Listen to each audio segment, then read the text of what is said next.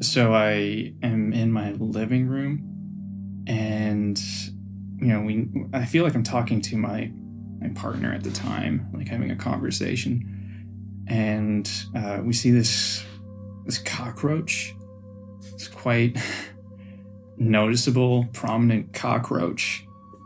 It freaks us both out. It's got extremely enlarged antennae, and its legs are pretty prominent. It's got very strange features for a roach.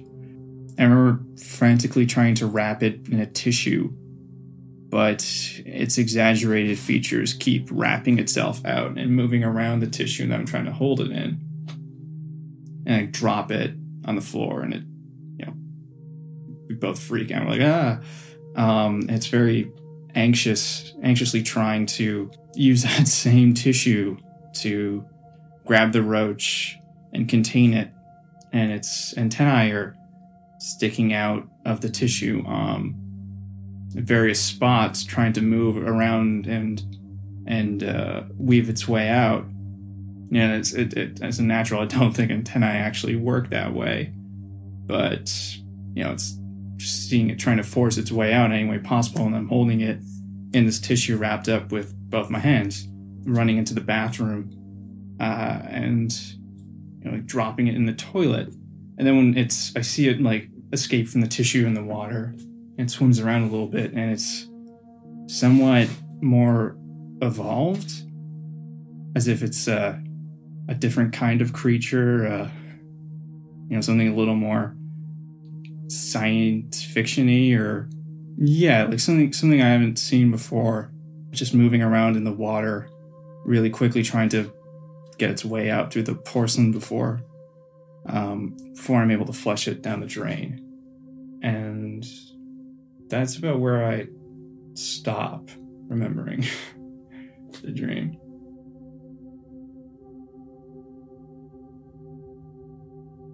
Where I'm living now, in the past, we've had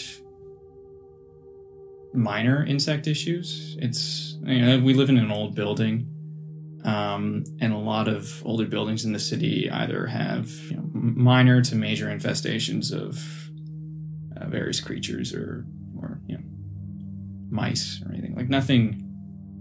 Nothing terrifying more so than annoying. When I see the roach in the dream, I can't remember if it's me or my partner who sees it first, but we're both shocked. And I think, I remember when we have had issues, even in my older place, which was on a very busy downtown street, which was also an old building. It is pretty humiliating, even though friends understand and can appreciate that you live in an older building, that you are keeping a cleaner place, or as clean as, or you're keeping a place as clean as you possibly can, with your own limitations. Seeing something like that can feel like a failure on that regard. Make you feel like you can't take care of yourself. There have been, many times in my life where I've felt like I've failed at taking care of myself or people who depend on me.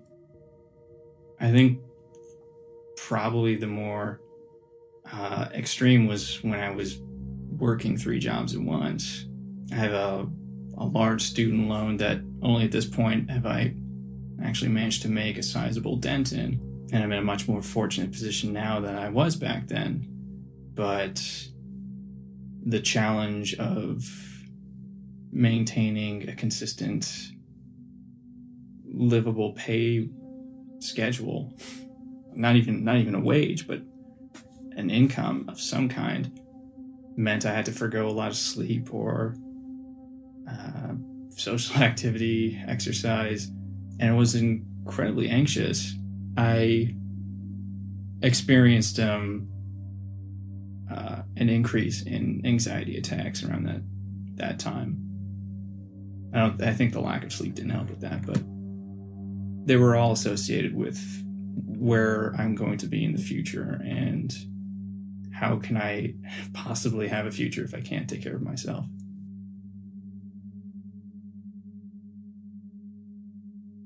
Trying to contain or trying to trap the roach in the dream. It seems to relate to how I handle problems. I have a desire to try and solve things quickly, which more often than not leads to compulsive action as opposed to well thought out planning. And I think the sight of an invasive creature like a roach encourages that kind of gut reaction. I gotta deal with this right now, instead of a measured approach. I think it's something that I've been dealing with my whole life to this point, and I'm getting better at it as I mature. Anxiety and attempting to solve problems with anxiety as I've experienced it. Dream Logic is made by me, Elias Campbell, and Sean Sutherland, with producer Victoria Hoare. Original score in this episode by Alistair Wilson. Cover art by Stephen McLaughlin. Special thanks to this week's guest, Danny. Check out Danny's podcast, Cold Waves of Comfort, a performance and music criticism podcast available on all platforms. You can follow us on Twitter and Instagram at DreamLogicShow. If you have a dream you'd like to share, email us at dreamlogicpod@gmail.com. If you want to support the podcast, please subscribe, rate, and review, and share the show with a friend. You can also make a donation via our website, dreamlogicpodcast.com, which will help us continue to make the show. Thanks for listening.